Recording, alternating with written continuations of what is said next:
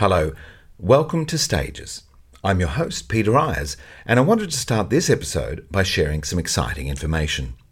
The Stages podcast will record live in Sydney for the very first time as part of the Ideas program at the 2022 Vivid Festival.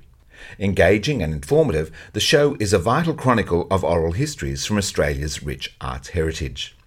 The podcast has featured 285 conversations thus far with creative artists and performers from a range of performing arts disciplines.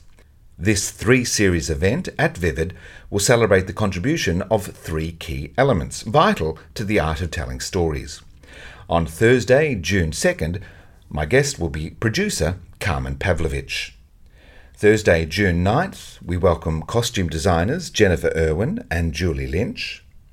And the series is completed on Thursday, June 16th, when our guest is the artistic director of the Griffin Theatre Company, Declan Green. Tickets are free, and to register, just visit the Vivid website and search for Stages Live. There are going to be three fantastic conversations, and it'll be great to have you in the audience, watching Stages on stage. We look forward to your company. And now, here's today's episode. Hello, I'm Peter Ayres, and you're listening to Stages, the podcast that converses with creatives. Then the next block further down, there was the Royal. Then the Prince Edward was right opposite the Royal. Then the Savoy. And we used to get fined if you were late for the half hour and fined for misbehaving on stage. Just for God's sake, do it better. Sometimes that's all you can say. But when you've gone through that, you do get a lot of ego. And you go out there knowing that the one thing that's different every time is that audience. I didn't wake up until I was in emergency. I was around the world of actors as a child. Crawfords were needing a casting assistant. No business plan, no concept, no training. It's not something you could do now. Went to school on Friday, got on the bus on Saturday, auditioned for the show. They said, "You've got the role." I never went back to school again. Thank you. I've enjoyed being here, talking about my favourite subject. Ego in check, me. Yeah, it's a date. It's a date. Hi there, I'm Peter Ayres, and welcome to Stages, the podcast that converses with creatives about craft and career. Terence Clarke was the guest of Stages in Series 3 of the podcast.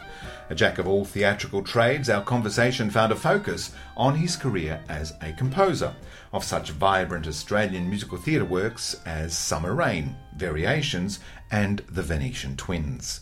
However, there is much more to Clarke's contribution to the arts in Australia. It is vast and passionate. Terry's work as actor and director are also ripe for the record. He has acted in English repertory, and for Nimrod he played Horatio and Rosencrantz to John Bell's Hamlet, and a few for the National Theatre Company Perth, where he was also, for over 2 years, Arnie Niemi's associate director. Terence was Foundation Artistic Director of the first regional professional theatre company in Australia, the Hunter Valley Theatre Company in Newcastle. He has also been the Artistic Director of the Playwrights Conference and Head of Directing at NIDA. Terence is a wealth of theatrical knowledge, and how fortunate are we to be able to access that, along with his incredible passion, opinion and humour. Here's Stage's second conversation with the erudite Terence Clarke. It's recorded. We're running, right? We're running.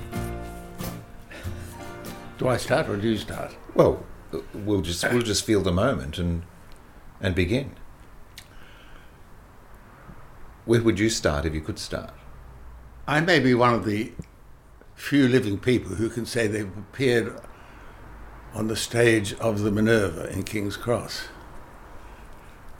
I was at a kindergarten called Christopher Robin in Darling Point, and we all dressed like little Christopher Robins in green striped shirts and green sou'westers and green shorts with a butterfly fly. And there was a woman called Heather Gell, or Gell, G-E-L-L, who did Eurythmics. And she would go around kindergartens giving classes, and once a year she would put on a big spectacle. And it would be, I think, 1940 or 41, she put on Morris Maeterlinck's The Bluebird. Huge cast of children, of course. And we gave 2 performances, a matinee at the Minerva and a matinee at the Old Theatre Royal.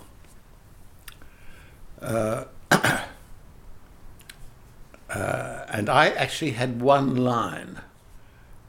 There's one scene which I think might be Act 4, which is set in the future. And my character, I played a character called the Boy Lover.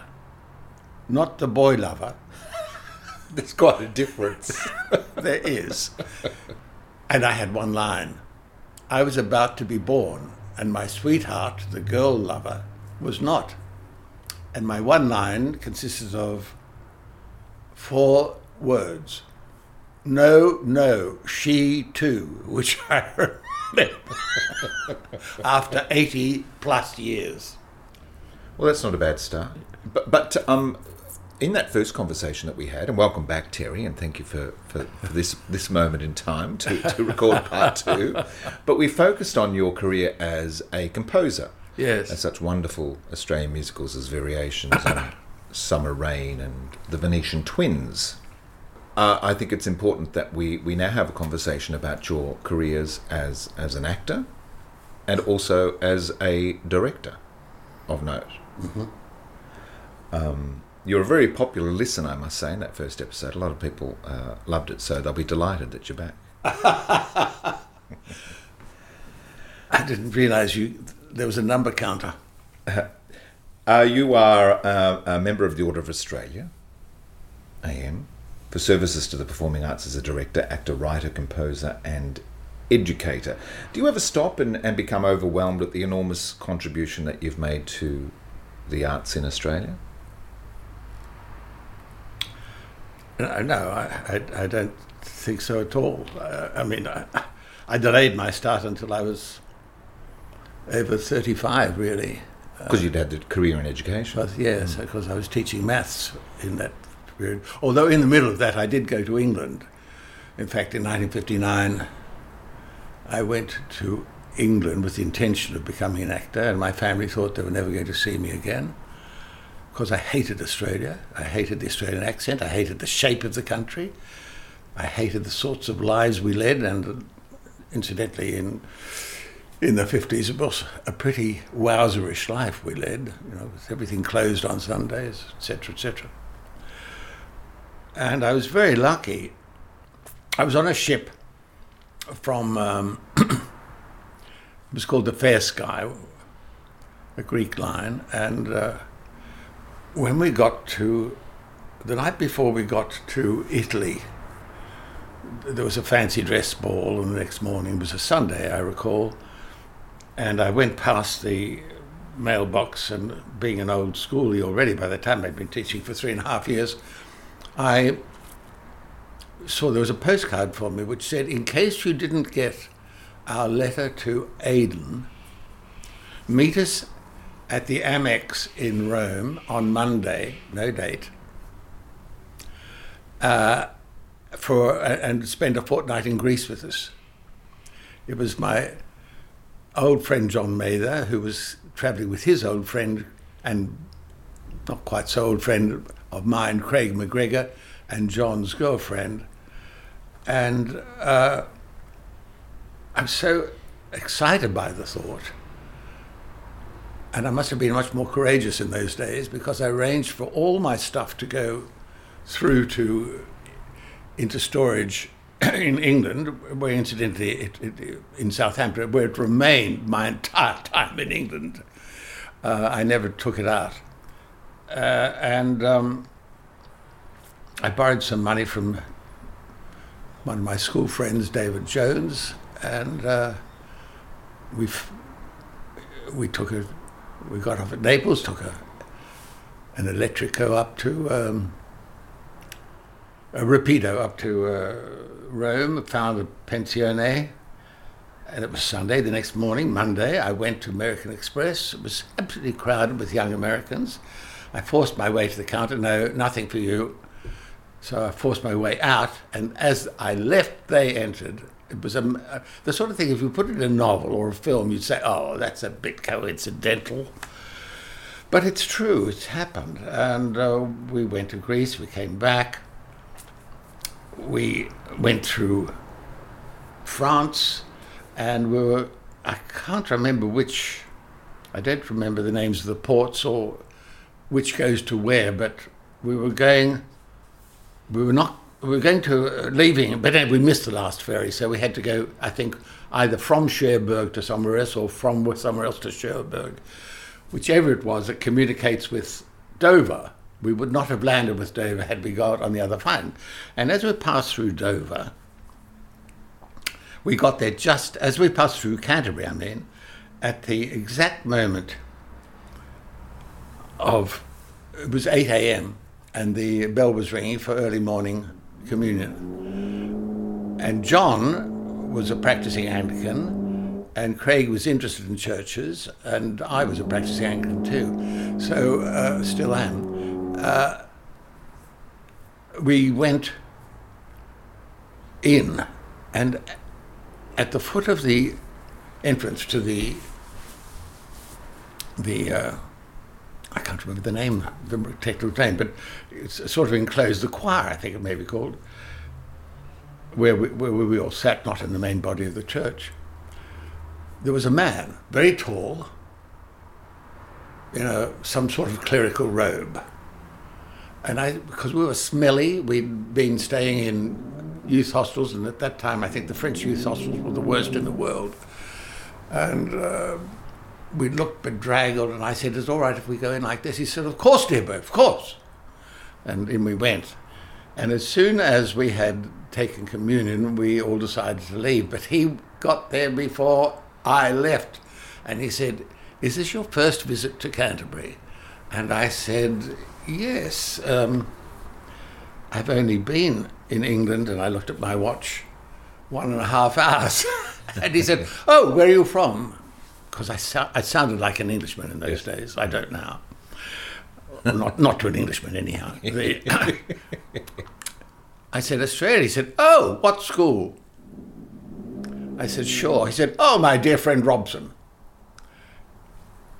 And he said, "We must stay in touch." And I gave him my address, which came to the bank, and next day there was a letter from him. And I was staying with another friend, John Davey, now dead, in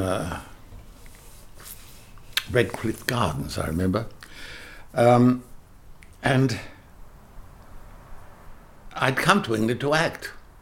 So I went to see, I looked up the pink pages or white pages, whatever they have in America, in London, and I found theatrical agent. I went to this guy I went to was from Central Casting as an agent. He looked ratty. He had a bristle and a hat on in the office. And he said, I came in, he said, "Yeah, well, show me your CV and your 8x10. I said, "Show me your portfolio." I said, "Show me your CV and your glossy." I said, "I'm afraid." "Oh, get out."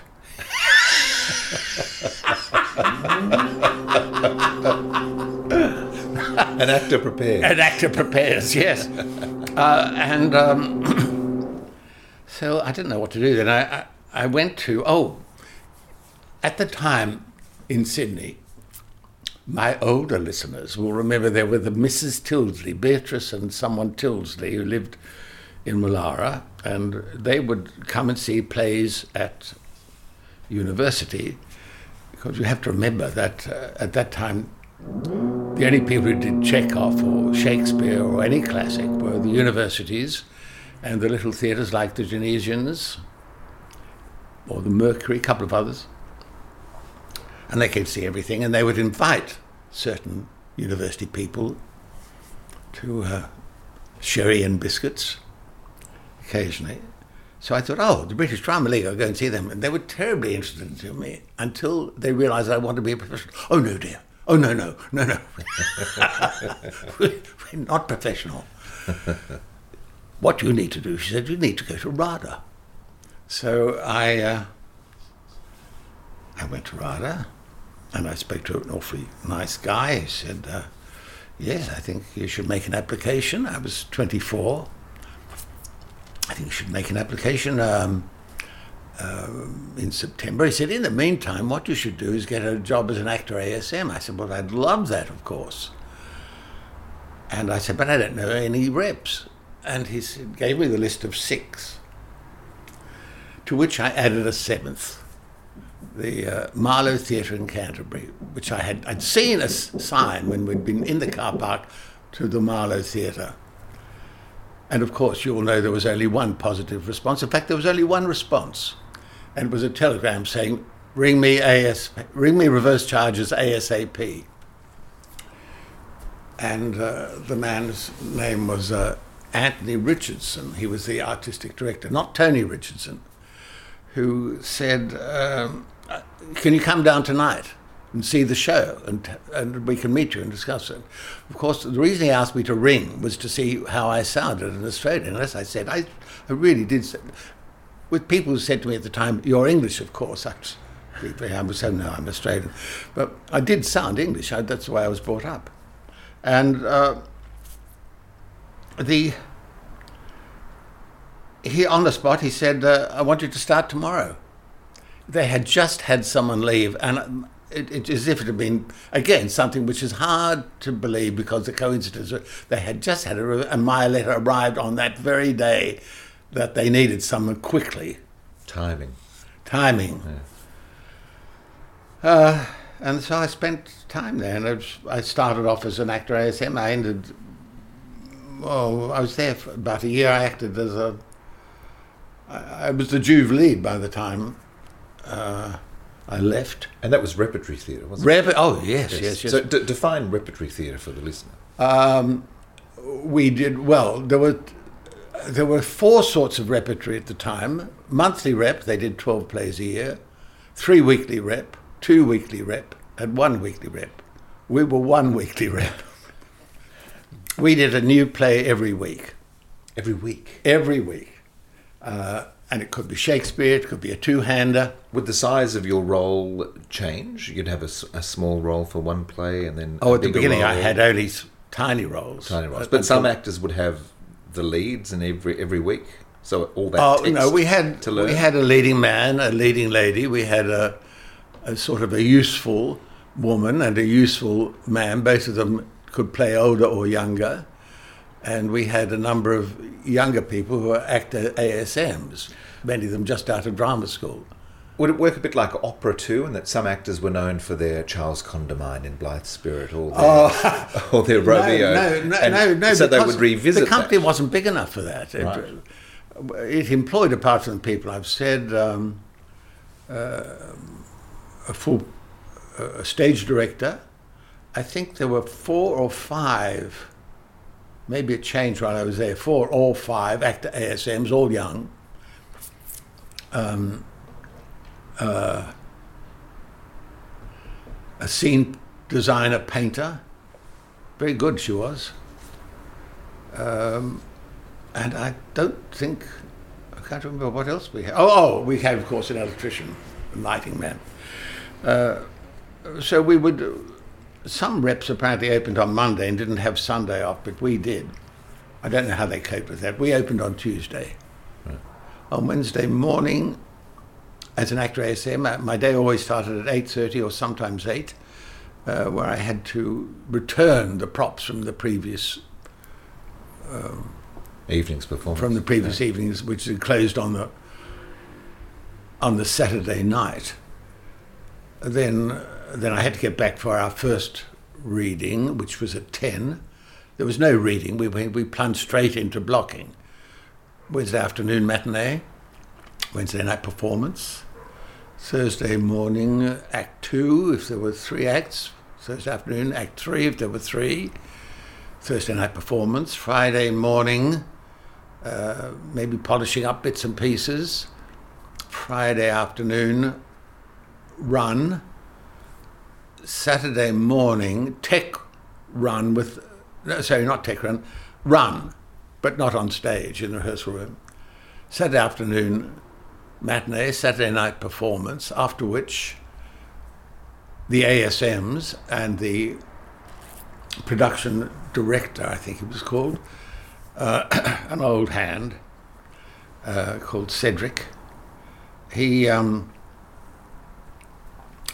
we'd strike the set, sweep the floor, bring in the lighting bars, re-rig, send them out, set up the next week's sets. If there's more than one, we'd do the last set first and the first set last, so it was in place for the dress. Monday morning, by this time I would have to go. I'd been out in the mornings when I wasn't working as an actor or on the book, either finding or making or borrowing or renting props. And so they would have to be gathered on the morning of the Monday afternoon, tech, Monday night, dress, Monday afternoon, second dress, Tuesday afternoon, second dress, and it begins again. You're really thrown into the deep end, aren't you? But a great way to learn. Peter, it was the most extraordinary learning experience of my life, and I understand now that there is no actor ASM because it's thought to be too hard. I would willingly have done it. That period was the most extraordinary period of my life. What plays are you doing? I think the reason they was looking for someone urgently because they were in rehearsal for Twelfth Night. No, not Twelfth Night. Another Shakespeare. And we rehearsed for 2 weeks with Shakespeare, during which time they brought in another director, because the artistic director directed nearly everything, and did a two-hander, which was rehearsed in London, and they brought out, and so it had nothing to do with the company. It was so that we could have the luxury of a second week of rehearsal for Shakespeare. And I think they needed someone quickly because there was no way of juggling parts. They needed this extra person. And as to ASMs, there were 4 or 5, as I say. Often we were all in a Shakespeare, we were all in it.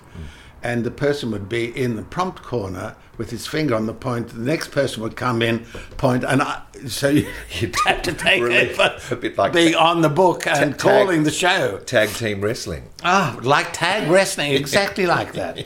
And you have to remember, in addition, there were no tape recorders in 1959-60, so we had, I don't think we even had LPs, there were 78s, and if we had a sound effect, we had to find exactly the right groove. There was some...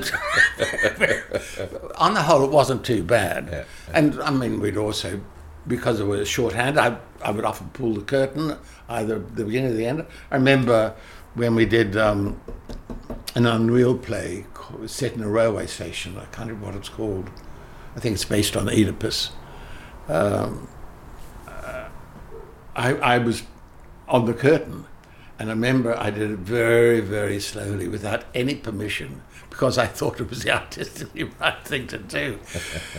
But it was a wonderful time, absolutely wonderful learning time, and I feel sorry that, well, of course, there are no weekly reps. There are no fortnightly reps. There are no 3 weekly reps. There are only monthly reps now. And I think they are mainly probably subsidised by the lottery, the National Lottery. I don't really know. Why did you return to Australia? What I haven't told you is that towards the end of my first year, of that year, 59, I was called up for an audition at RADA. For entry. Right. And we had to do 2 pieces, of course. A classical piece. I chose a piece they had cobbled together from The Duchess of Malfi, which was not a long speech, but it's cobbled together by a number of speeches, leaving out the person in between. It was that famous speech after the Duchess is killed. Mine eyes dazzle, she died young, by her incestuous brother who desired her, but had her killed. It's not a long speech, as put together by the bosses at RADA. I was on the theatre, there was someone sitting at the side with a book, and at the back of this theatre, darkened, you could see lights and a few glinting glasses. I would have said 4 or 5, I couldn't tell how many people. In that speech, I dried 5 times. I was so disgusted with myself, I walked out. And I almost got to the exit, and they said from the back, "And what are you giving for us next, Mr. Clark?" I couldn't believe it. You were obviously well prepared. Was it just nerves? Or? I don't know. I thought I was well prepared. I thought it was a speech. I loved it. It may be because being cobbled together from a number of speeches, there was no real through line. Yeah. But I think that's being very careful, very, very kind to me. The second speech I had done just before leaving Australia, funny enough at Cranbrook, where I wasn't teaching, but I knew a couple of people, well, the man who directed plays there. And we had done The Mad Woman of Chaillot, and I played the ragpicker, and I'd had what you might call a small amateur success. And so I took a speech from that, which I knew very well, and I thought, it doesn't matter now. I've blown it, so I'll just do... And I hadn't gone very far, but there was a laugh from the back, and then the laughter increased. And that, of course, only buoyed me up. So when I got my letter saying I'd passed, and they wanted to see me for the scholarship auditions, I was considerably buoyed up. But the people in the company said, the leading man was a man called Frank Middlemas, a wonderful actor. A wonderful actor. He said, next year I'll be 40. He had been a major in the army, and when he'd left school, he had been intending to do medicine. He'd got into medicine. The war came. He worked his way up, became a major, always wanted to act. So didn't proceed with medicine, went into acting. He said, I'll be 40 and I think I'll be stuck in weekly rep for the rest of my life. I'm pleased to say that 3 years later, he was in Australia playing Sir Toby Belch to Vivian Lee's viola for the RSC. That was a great pleasure. But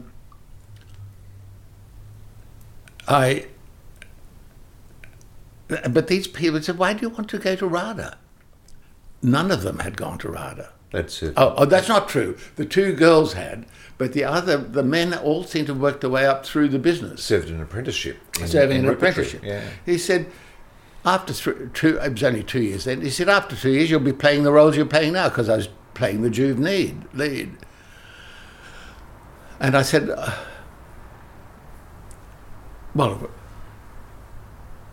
I just felt that's what I wanted to do. That's what I'd thought of doing. Well, there's something about a training institution which opens certain doors for you. Oh, I'm sure that's it. But I don't know if I knew that at the time. Perhaps I did. Anyhow, I went up.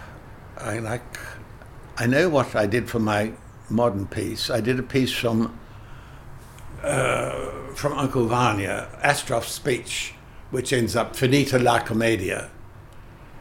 I can't remember what I did for the classical.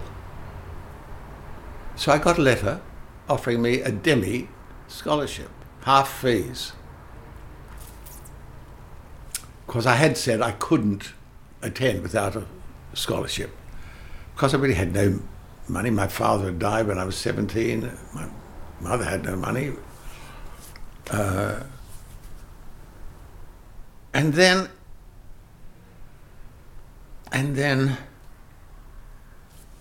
I think the crowning thing was that towards the end of that year,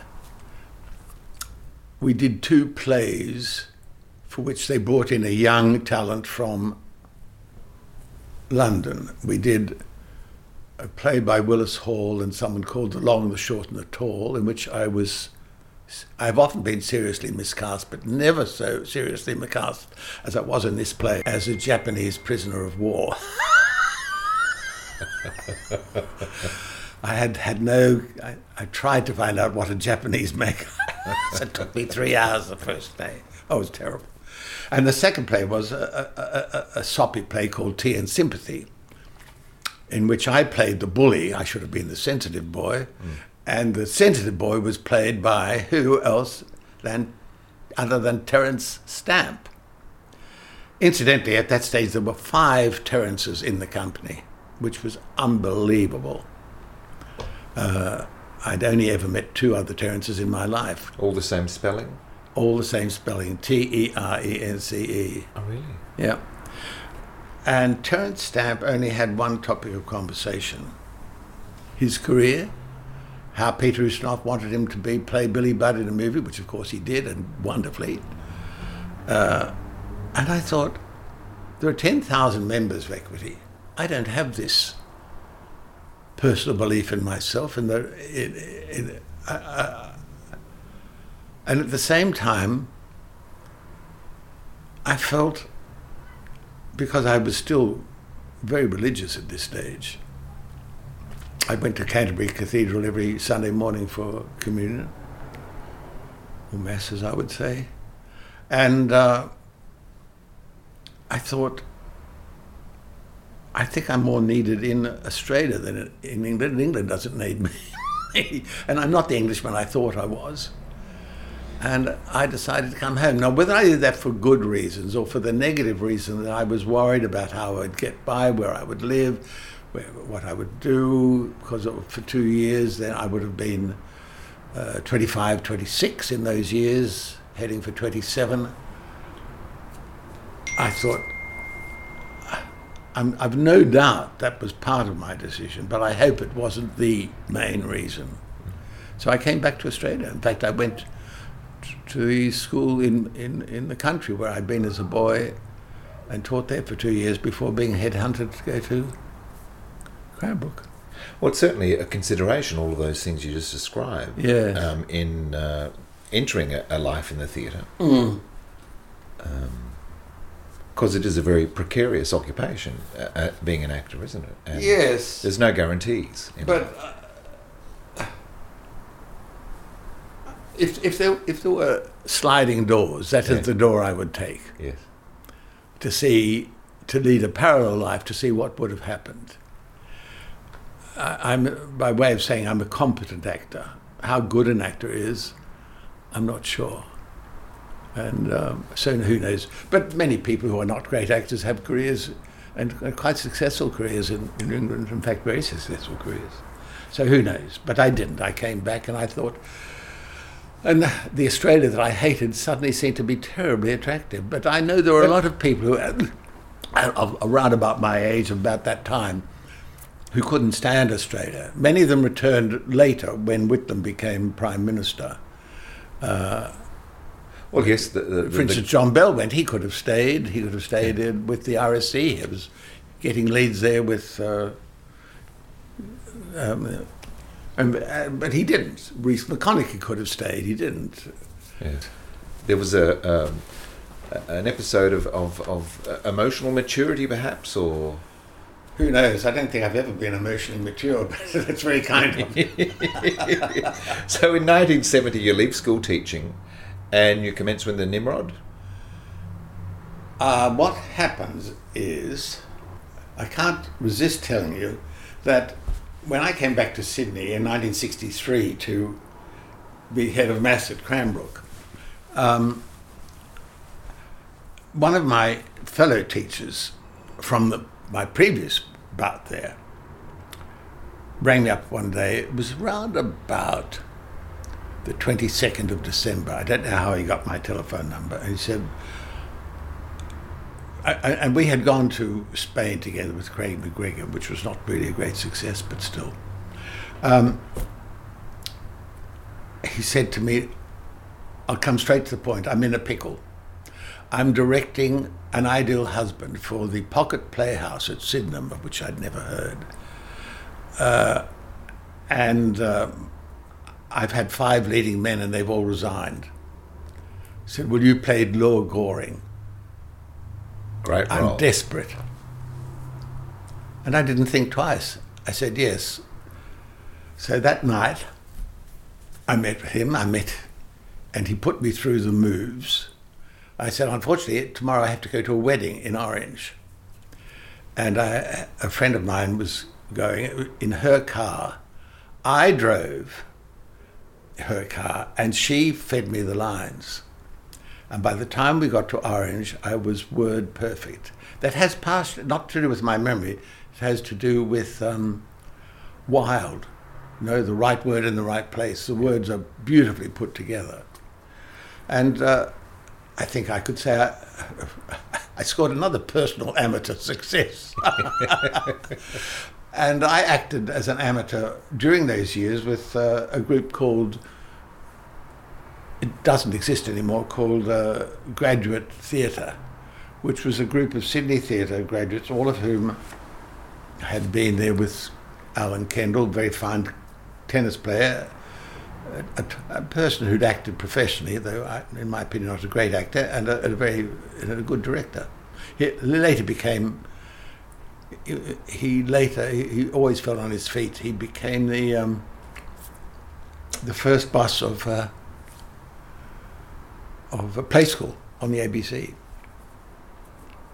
Great friend of Henrietta's. And after I left Cranbrook, I got a call from someone, I can't remember who, David Mitchell, I think, saying, would I be, he and Colleen Clifford were starting a group called South Coast Summer Theatre, and they were going to do 3 plays, Anything Goes, Loot, and I can't remember what the third one was. And I said, well, I really want to direct. So I was Evelyn. Is it Lord Evelyn or Sir Evelyn in Anything Oakley. Goes? Lord Evelyn. Lord, Evelyn I thought Oakley. it was Lord Yeah, Evelyn Oakley. And I directed Loot. And in the company was a boy who I'd taught at school. I was very lucky in my last year at Cranbrook. I may have said this. In directing the school play, I had both Andrew Sharp and Tony Sheldon, both of whom were in 2 or 3 years to be in the world premiere of A Hard God. And so we went down that, and then I went, and I had undertaken to teach at the International School mathematics, which I did full-time for 1 year and only part-time the next, because during that season of South Coast Summer Theatre, my former colleague at Cranbrook, Charles Coleman. No, he wasn't my former colleague. He was to be my colleague. He was behind me in music at Sydney University. He came down to see it with his wife and said, John Bell is looking for someone who can play the piano and act to be in something. They're starting something called Nimrod Theatre. Would you be interested? And I said, would I be interested? I would love it. And so I was introduced to John. It's very interesting, and I always told this story to my directing students at night, of that he didn't audition me. He asked me what I'd done and gave me the job, which was, I've said directors get too wanky about auditioning. Right. I know of a very considerable actress who was very well experienced, and a young director who had hardly ever directed, auditioning her for an hour and not giving her the role. And I said to her, shit, you should have been auditioning him, not the other way around. However, so out of Flash Jimbo, I got terribly sick. I was in Sydney Hospital with some unknown disease, and I believe it was my body saying, you need time for reflection. It wasn't a disease, it was a virus of unknown origin.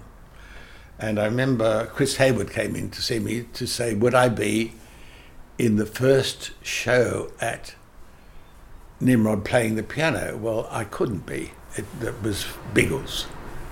I don't know why he was asking me, because he had no Maybe it was just testing the ground, but I wasn't well enough. But I was in the third one. And that led to a tour, and then the next year, Richard Werrett asked me to be musical director of the revival of O'Malley, and we went to the first South Pacific Festival of the Arts in Fiji and also to Auckland. And then Arnie Niemi directed a revival of Flashing Vo in that second year. And this is now 72. Is it? Yes. It's now 72. He directed a revival, and that went on tour with Maggie Kirkpatrick, who became a good friend. And when he was appointed artistic director of the State Theatre Company of Western Australia, he asked me to join as an actor-musician. And I said, well, I really wanted to direct. Now, Arnie Niemi is the most generous person in Australian theatre. He said, that won't be a problem. And in my first 6 months, I was acting mainly, but I directed, first of all, a lunchtime show, and then Jugglers 3 with Peter Rowley and Robin Nevin, and who was over there for a couple of plays. And from there, when I was there, the next year he appointed me associate director, not assistant director. I was associate director from 74, 5, and I applied to be the first artistic director of the Hunter Valley Theatre Company, and got it. So it was Perth that your directing career began to evolve? Oh, yes, although I had directed earlier. I had directed a lot at school. I directed at Bathurst when I was in that previous time before I came down. And I also had directed a small opera, Bastien and Bastienne, Mozart's very early opera, for the Musica Viva Easter Festival. I can't remember that year. I think it was 68, something like that. So I had directed a certain amount.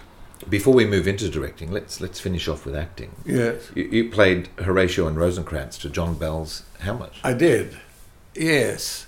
In fact, I couldn't be in the revival, which happened because I was already in Perth. But that was jointly directed by Richard and John. It had a pretty interesting cast. Arthur Dignam, who I regard as just about the best actor we've ever produced, played Claudius. John, of course, was a wonderful Hamlet. Anna was Ophelia. Margaret, what's her name? A wonderful radio actress, very elegant, played Gertrude. She was terrific. I wish I could remember her name. And Brian Blaine, and it was John's idea, I imagine, as much as anything, to save on money, that the roles of Rosencrantz and Guildenstern be doubled with Laertes and Horatio, each of them playing a good friend and a bad friend. And we had masks for the bad friends, which we had to slip on very quickly, only half masks, of course. Well, that was a wonderful experience and a wonderful lead into going to Perth, which was where my professional directing career really got going. In your latter career, you have returned to acting with the Donald Friend show. Yes, towards the end of John Clark, in fact, in his last year as head of NIDA, there were 2 Aboriginal actors in the group, and he wanted to give them Aboriginal roles, and he had come across that trilogy by Dorothy Hewitt called The Wire Fences of Jarrabin. 3 plays which had been commissioned jointly, I think, by the Melbourne Theatre Company and who? Maybe the West Australian Theatre Company? And I think, or maybe the South Australian, because Rodney Fisher was there. And Rodney offered to do one of the plays. She said, no, all three or none. And John said, if I do all three plays, that was his first idea, to do all three plays, so that everyone in third year would get a really good go. He realised that it would be most unlikely to get agents and casting directors and producers to come and see all three shows. So he went to Dorothy and said, can I do an abridgment of the three plays and call it Jarabin? And to everyone's surprise, Dorothy said yes. Mind you, she was very close to the end. And although on the first day of rehearsal, well, we didn't have the first day of rehearsal, it was her funeral. Oh, dear. But there was a lot of, it's not a musical, but there were a lot of song. It was a play with music. And John said to me, he had seen me act at university, funny enough, when we were both of an age, at a university drama festival, InterVarsity. He wanted me to play a wonderful character called Claude Rodder, a remittance man, and to write the music and to play it. And that was very hard to resist too. And a friend of ours, of Lynn's and mine, called Lou Klepak, came to see it. He said, I want to see you act, I want to see you act. Don't know why. He had been in Perth while we were there, but we'd never met him. He'd been director of the West Australian Gallery. And he came to see him, he said, I've written something for you. And I thought, I wasn't terribly enthusiastic. And he said, I've made an adaptation of some of the Donald Friend's diaries, and I've called it An Evening with Donald Friend. And he said, I want you to do it. I said, look, I'm not really an actor. I'm not a professional actor. I'm not a member of Equity. I think you should really get someone else to do it. And I read it. I said, I think it's wonderful. He said, well, look, will you do just one little thing? He said, next Sunday, I have to speak at the Irvine Gallery on, I think, Margaret Olley, who was a great friend of Donald's. Maybe it was a joint exhibition. I really can't remember now, some years ago. And he said, I prepared a 10-minute excerpt. Would you do that? And I said, well, it wasn't really a performance. Yes, I would do it. And the clever bugger knew that I loved doing it. So he hooked me. And until the cancelling of Donald Friend, that was something I did several times, which I enjoyed very much. And then more recently than that even, or concurrently with it, Bob Ellis gave me something he'd written called The Word Before Shakespeare to read. And I said, I think this is terrific. And he said, well, I think we should do a reading of it. So we did a couple of readings, and freezing cold weather, we had an audience. In fact, we did one at Glebe, at the at Books. At Glebe Books, yeah.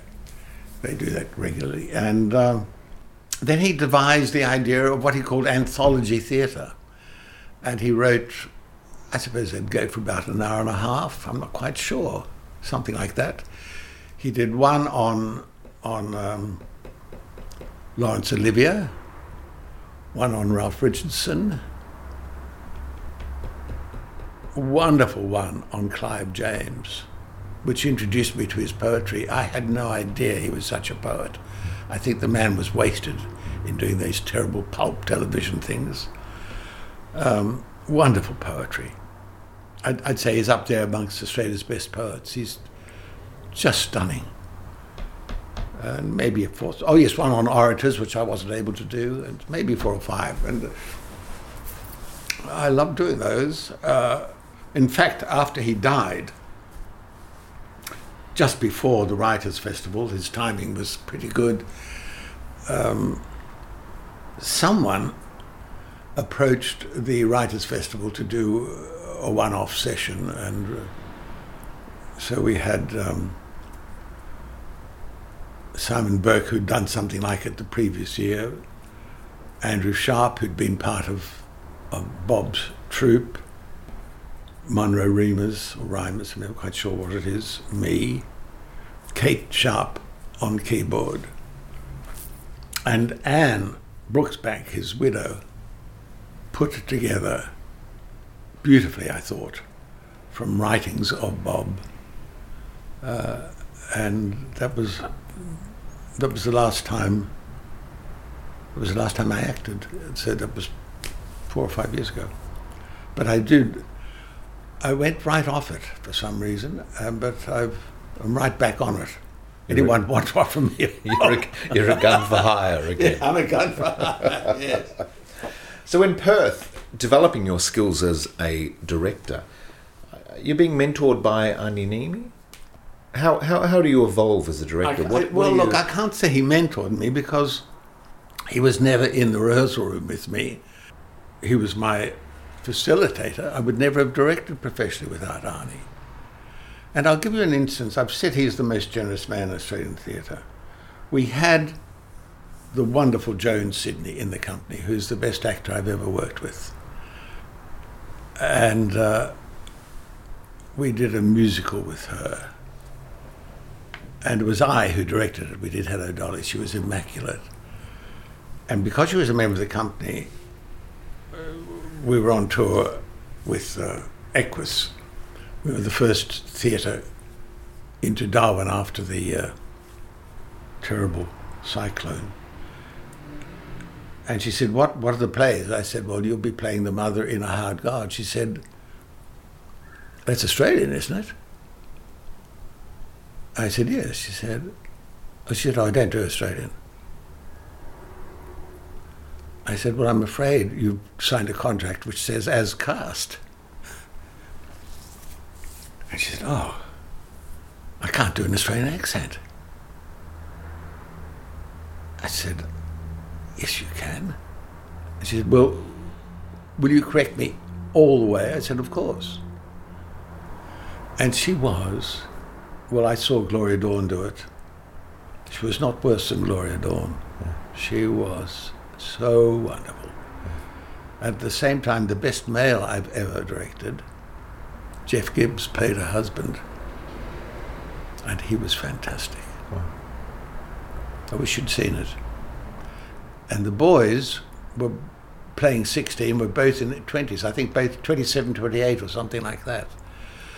And you wouldn't have known it. And it's mainly because, as someone said, Lynn said to me at the time, this is in 1946. They've just come out of a war. They've had to be the young men. They've had to be the fathers of the absent fathers in the family.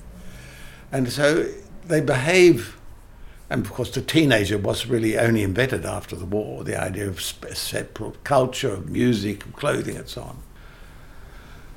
I don't know how I got onto that. Maybe Joan Sidney. And developing your skills as a director. Yes. Actors surely, it stands you in good stead to be an effective director, having been on the other side of the... It is my proud and vain, probably, boast, hubristic boast. I can tell from a production whether the director has acted or not. Really? Why? How? Because they often allow an actor to make an obvious choice, which is not the right choice, in my opinion. Right. I'm happiest at the theatre when I stop being a member of the profession and become a member of the audience, which is what happened last Thursday night when I saw Hamilton in Melbourne. A brilliant production. Not a brilliant show, not a brilliant musical, but a brilliant production. It's the bugbear of us as theatre makers, isn't it? That you it's rare that you can go to the theatre and, yes, become an audience member.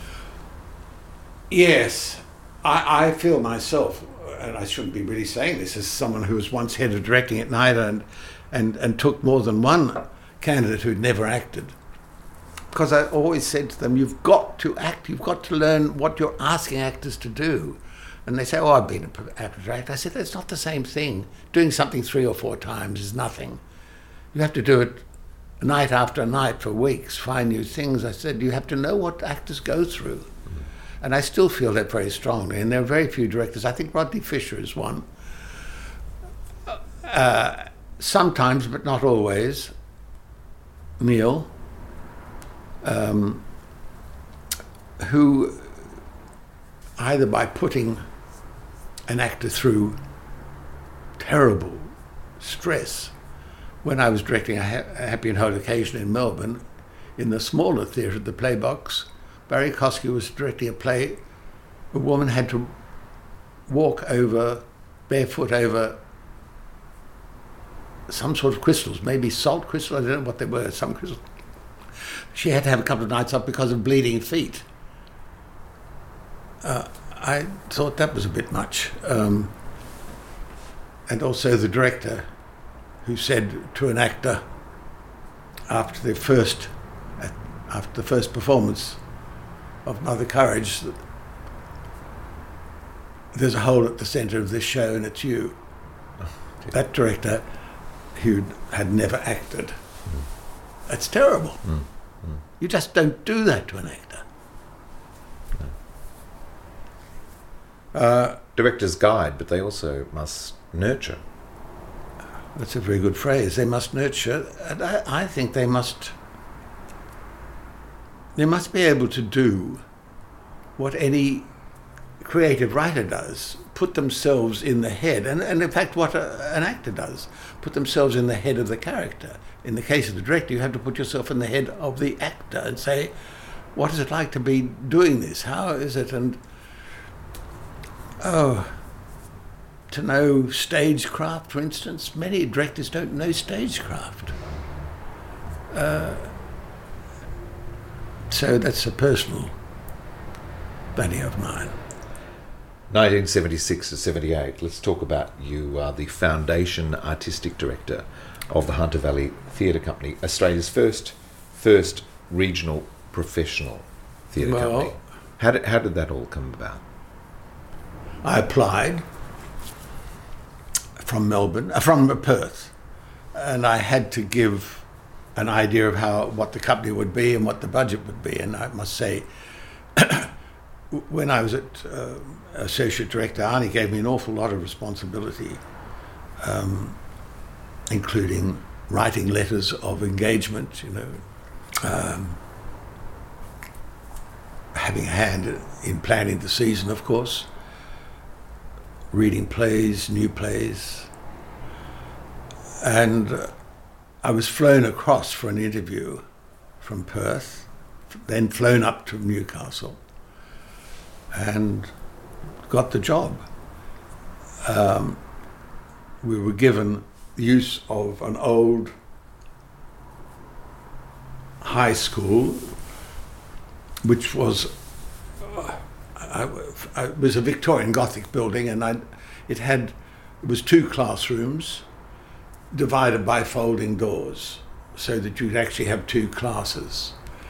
The same thing was true of All Saints at Bathurst. And it had a small office off it, and it had lavatories down the back. And on the first, I put an ad in the paper. My first day of employment was, appropriately enough, the 6th of January, 12th night of 1976. That's when we began. And I put an ad in the Newcastle Morning Herald saying we were having a clean-up, and any person who would like to come and help clean up, and if they could bring a mop or a brush or some bucket or whatever.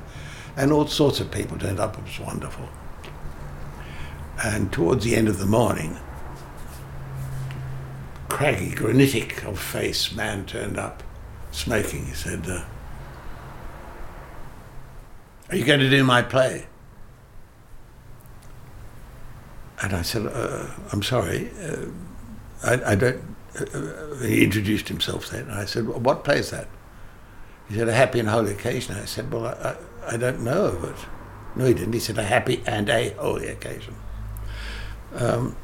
So he grunted and went off. Didn't Clean-up didn't help, but that didn't matter. We had lots of helpers. And I had engaged a small company. I'd said 6 actors. Are they all local Newcastle actors? None or of them. You're finding them from Sydney? No. I didn't. But they're all, I mean, if they'd had an agent in Sydney, they could have applied. I put the word out to agents. And I was so lucky. Kerry Walker, Robert Alexander, Michael Rolfe. And just after Christmas, I'd received a phone call from Tony Sheldon. He said, I understand you're starting a theatre company in Newcastle. I said, that's right. He said, can I be a member, please? He said, the only roles I ever get to play are sensitive young men. And he said, I'm sick of it. So I grabbed him with both hands. And Andrew Sharp said the same thing, but the next year, so I had both of them back again. Actually, I must have heard of a Happy and Holy Occasion because I knew that the previous year, to celebrate the opening of the Griffith Duncan Theatre at what was then the Newcastle College of Advanced Education, John Robson, the head of drama there, had persuaded the Students' Union to have an Australia-wide competition in 2 sections, Open and Hunter Valley.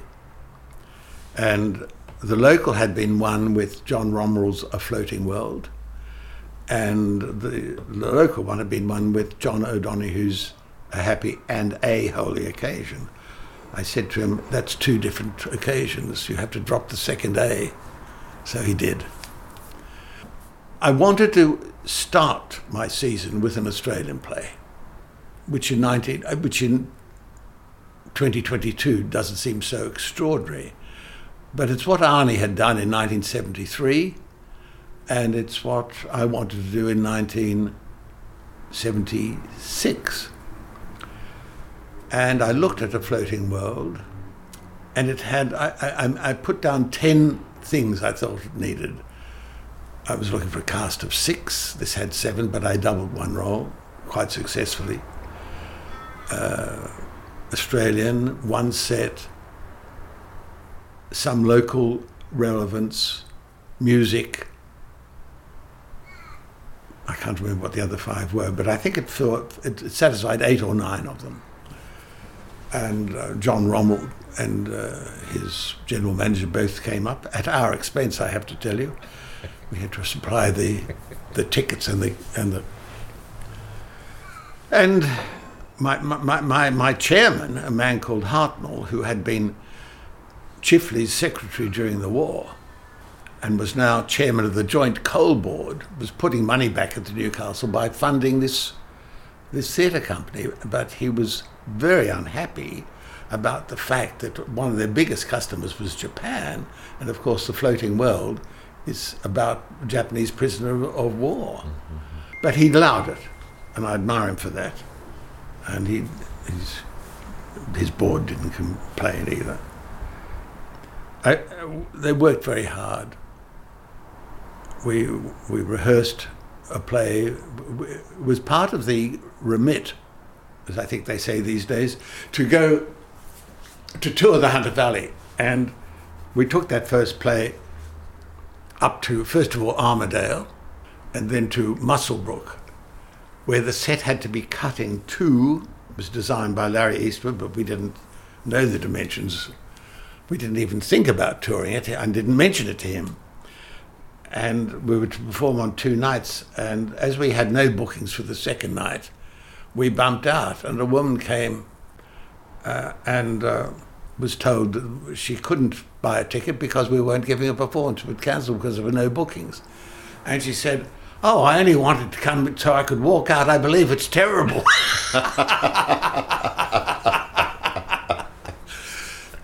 And I said at the next board meeting, we had a board meeting once a month, I said, it is too big a strain, personally, financially, in every way, for us to tour the Hunter Valley. And so they immediately said, no, that's out. Just establish it in Newcastle before you tour. We were using a theatre, which I understand has since been pulled down, called the Arts Theatre, for free at the University of Newcastle. On the board was the head of drama there, Professor Rob Jordan, who became a good friend and a great supporter. And as soon as I resigned, offered me a job as a teacher there, and later employed me as a lecturer at the University of New South Wales when he was appointed there. But I was worried about the fact that the audiences we were getting was in the main students on the campus, of course, and what you might call the educated theatre goer. That we had to be in town. And so I made a decision which was probably not a good one, and which the board okayed. We would leave the Arts Theatre, which we had for free, and hire a theatre called the Hunter Theatre, which had been built as a theatre, then became a cinema. I had performed there when we'd done O'Malley there a couple of years before. And so we only got to do 2 shows there. We did What the Butler Saw, and I had 2 wonderful Sydney actors. I told my original 6 actors they had to leave. I said, it's not fair to you to ask you to do another year like this year. And so it absolved of any residual guilt they might think about leaving a budding company. I think Robert Alexander would certainly have stayed on. I think Kerry might have.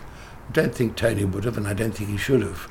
I don't think any of them should have. It was a grueling year for all of them, and not very much money. I paid slightly above equity minimum.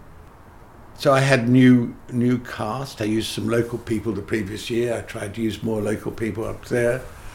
And as the 2 leads, I had both Alan Beecher and Pat Bishop.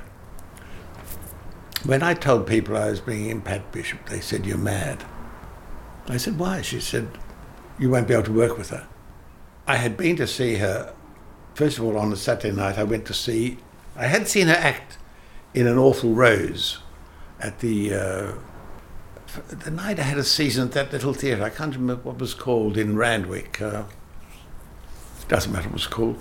And I thought she was very good, but then I went to see her in Don's Party on the Saturday night, in which she won the either Best Actress or Best Supporting Actress award. And you know, it's only in Australia, was never offered another film role. Best Supporting or Best Actress, I can't remember which, probably the Supporting, never offered another film role. And then I had them as Hamlet and Gertrude in Hamlet. But she was a wonderful actor. I adored working with her. She lived in the house that we had rented from Margaret Olley. It is absolutely true to say I never had one crossword with her on the rehearsal floor, in the theatre, or outside either. We got on like 2 houses on fire. And if I'd listened to people, I wouldn't have taken her. She was just wonderful. I thought she was a marvellous actor. You've got to trust your gut, don't you? You do. Yeah. We had a falling out, unfortunately, because when I did Happy and Holy Occasion for the Sydney Theatre Company, I'd cast her as Breda, the role that Kerry Walker had played. And I'd been to see Hamlet. I saw Hamlet the night she had had lunch with her mother and was drunk, and playing one of the, not Hamlet, Macbeth, playing one of the witches, said, "Call it!" with her. And so she was fired, unfortunately, as the stage manager reports, she was drunk. And somehow or other she thought that was my fault, that I could not employ her. I wasn't allowed to employ her, which I understand. So I had Sandy Gore, who was very good too. I had a strange experience. Well, I loved doing a Happy and Holy Occasion. In fact, what happened was, I've told you that I'd said I hadn't read it and then forgot about it. Around about the middle of the year, I had a call from Rob Jordan at the university saying, "We've received a grant from the Australia Council of $500 to put on a performance of Happy and Holy Occasion. Would you come up here and direct it for us?" And I said, well, let me read it. Oh, I went up to talk to them, and I talked back to my room. My poor, wonderful, wonderful secretary accountant called Win Beaton, with whom I could not have managed, without whom I could not have managed. She died a few years ago. Was rather surprised. We were sitting, I had my desk there, she there, and we both had our backs to each other. And she heard this muffled sobbing. I was in tears reading the play. And I wrote a letter to John, thus beginning a correspondence, which I wish I had kept. Because we would talk, and then he had put down my ideas on paper to say, this is what I understand for it. And I'd love people to read the original show and then read it as it became. That wonderful ragamuffin, wonderful writer, Barry Dickens. I did a production, I've done it, I did it in the world premiere in Newcastle, then in Sydney for the STC, and then in Melbourne, each time with a different set for Playbox. And wonderful Barry Dickens wrote to the Age and said, just about the best play I've ever seen, which I thought was such generosity. One of the things that worries me about the theatre is that actors, an ungenerous actor is a bad actor. Actors give of themselves all the time. It is the most generous of professions. And not only do they give it, they give their bodies, their voice, their experience, their imagination, their emotions. They give it all. And yet, on the whole, the profession is not a generous profession. And that is why I'm so grateful to and choose to exalt Arnie Nemi for his generosity. He let me direct A Hard God. I know he would love to have. I don't know why he let me, but he did. You don't find that generosity in many artistic directors. In fact, whereas actors are generous, directors, I'm afraid, on the whole, are too often, I won't say on the whole always, I mean, too often not generous. I won't develop that theme. How long did you lead the Hunter Valley Theatre Company? 76, 77. I think I left around about March 78. Honestly, I can't remember. It's quite a short period. Oh, yeah. 2 years or 2 and a fraction. Why did you leave? I think the season at the Hunter Theatre had brought us to our knees financially. And in a sense it was bound to. I come to think of it, because of the expense of hiring a theatre. I think it was a mistake on my part. There was a clink. Then I can't remember the name of the man and his wife, but they had a nightclub not a nightclub, a theatre restaurant in the main street, and they asked us to do a couple of shows. We did the rip-roaring 20s show, we did the sort of a Victorian melodrama sort of a show. And I have to say, both Alan Beecher and Ms. Bishop stayed on for at least one of them. Maybe we did 3 as the Hunter Valley Theatre Company, and so we were all paid for it. I and others wrote it. I directed it. If there was and I think I played the piano, which I'd done before. I didn't act there, but I did play the piano for 2 other things. For our second show, I did Hamlet on Ice, and after our season at the university, I said to the Workers' Club, which had a huge membership, we'd like to hire the theatre. He said, oh, well, you don't hire it, but no one will pay more than $2. So we had several shows there at $2 a show in a big space, and without that, the Hunter Valley Theatre Company would not have kept on. And the following year I put in another show to go around the clubs, I did something called the Sporting Double.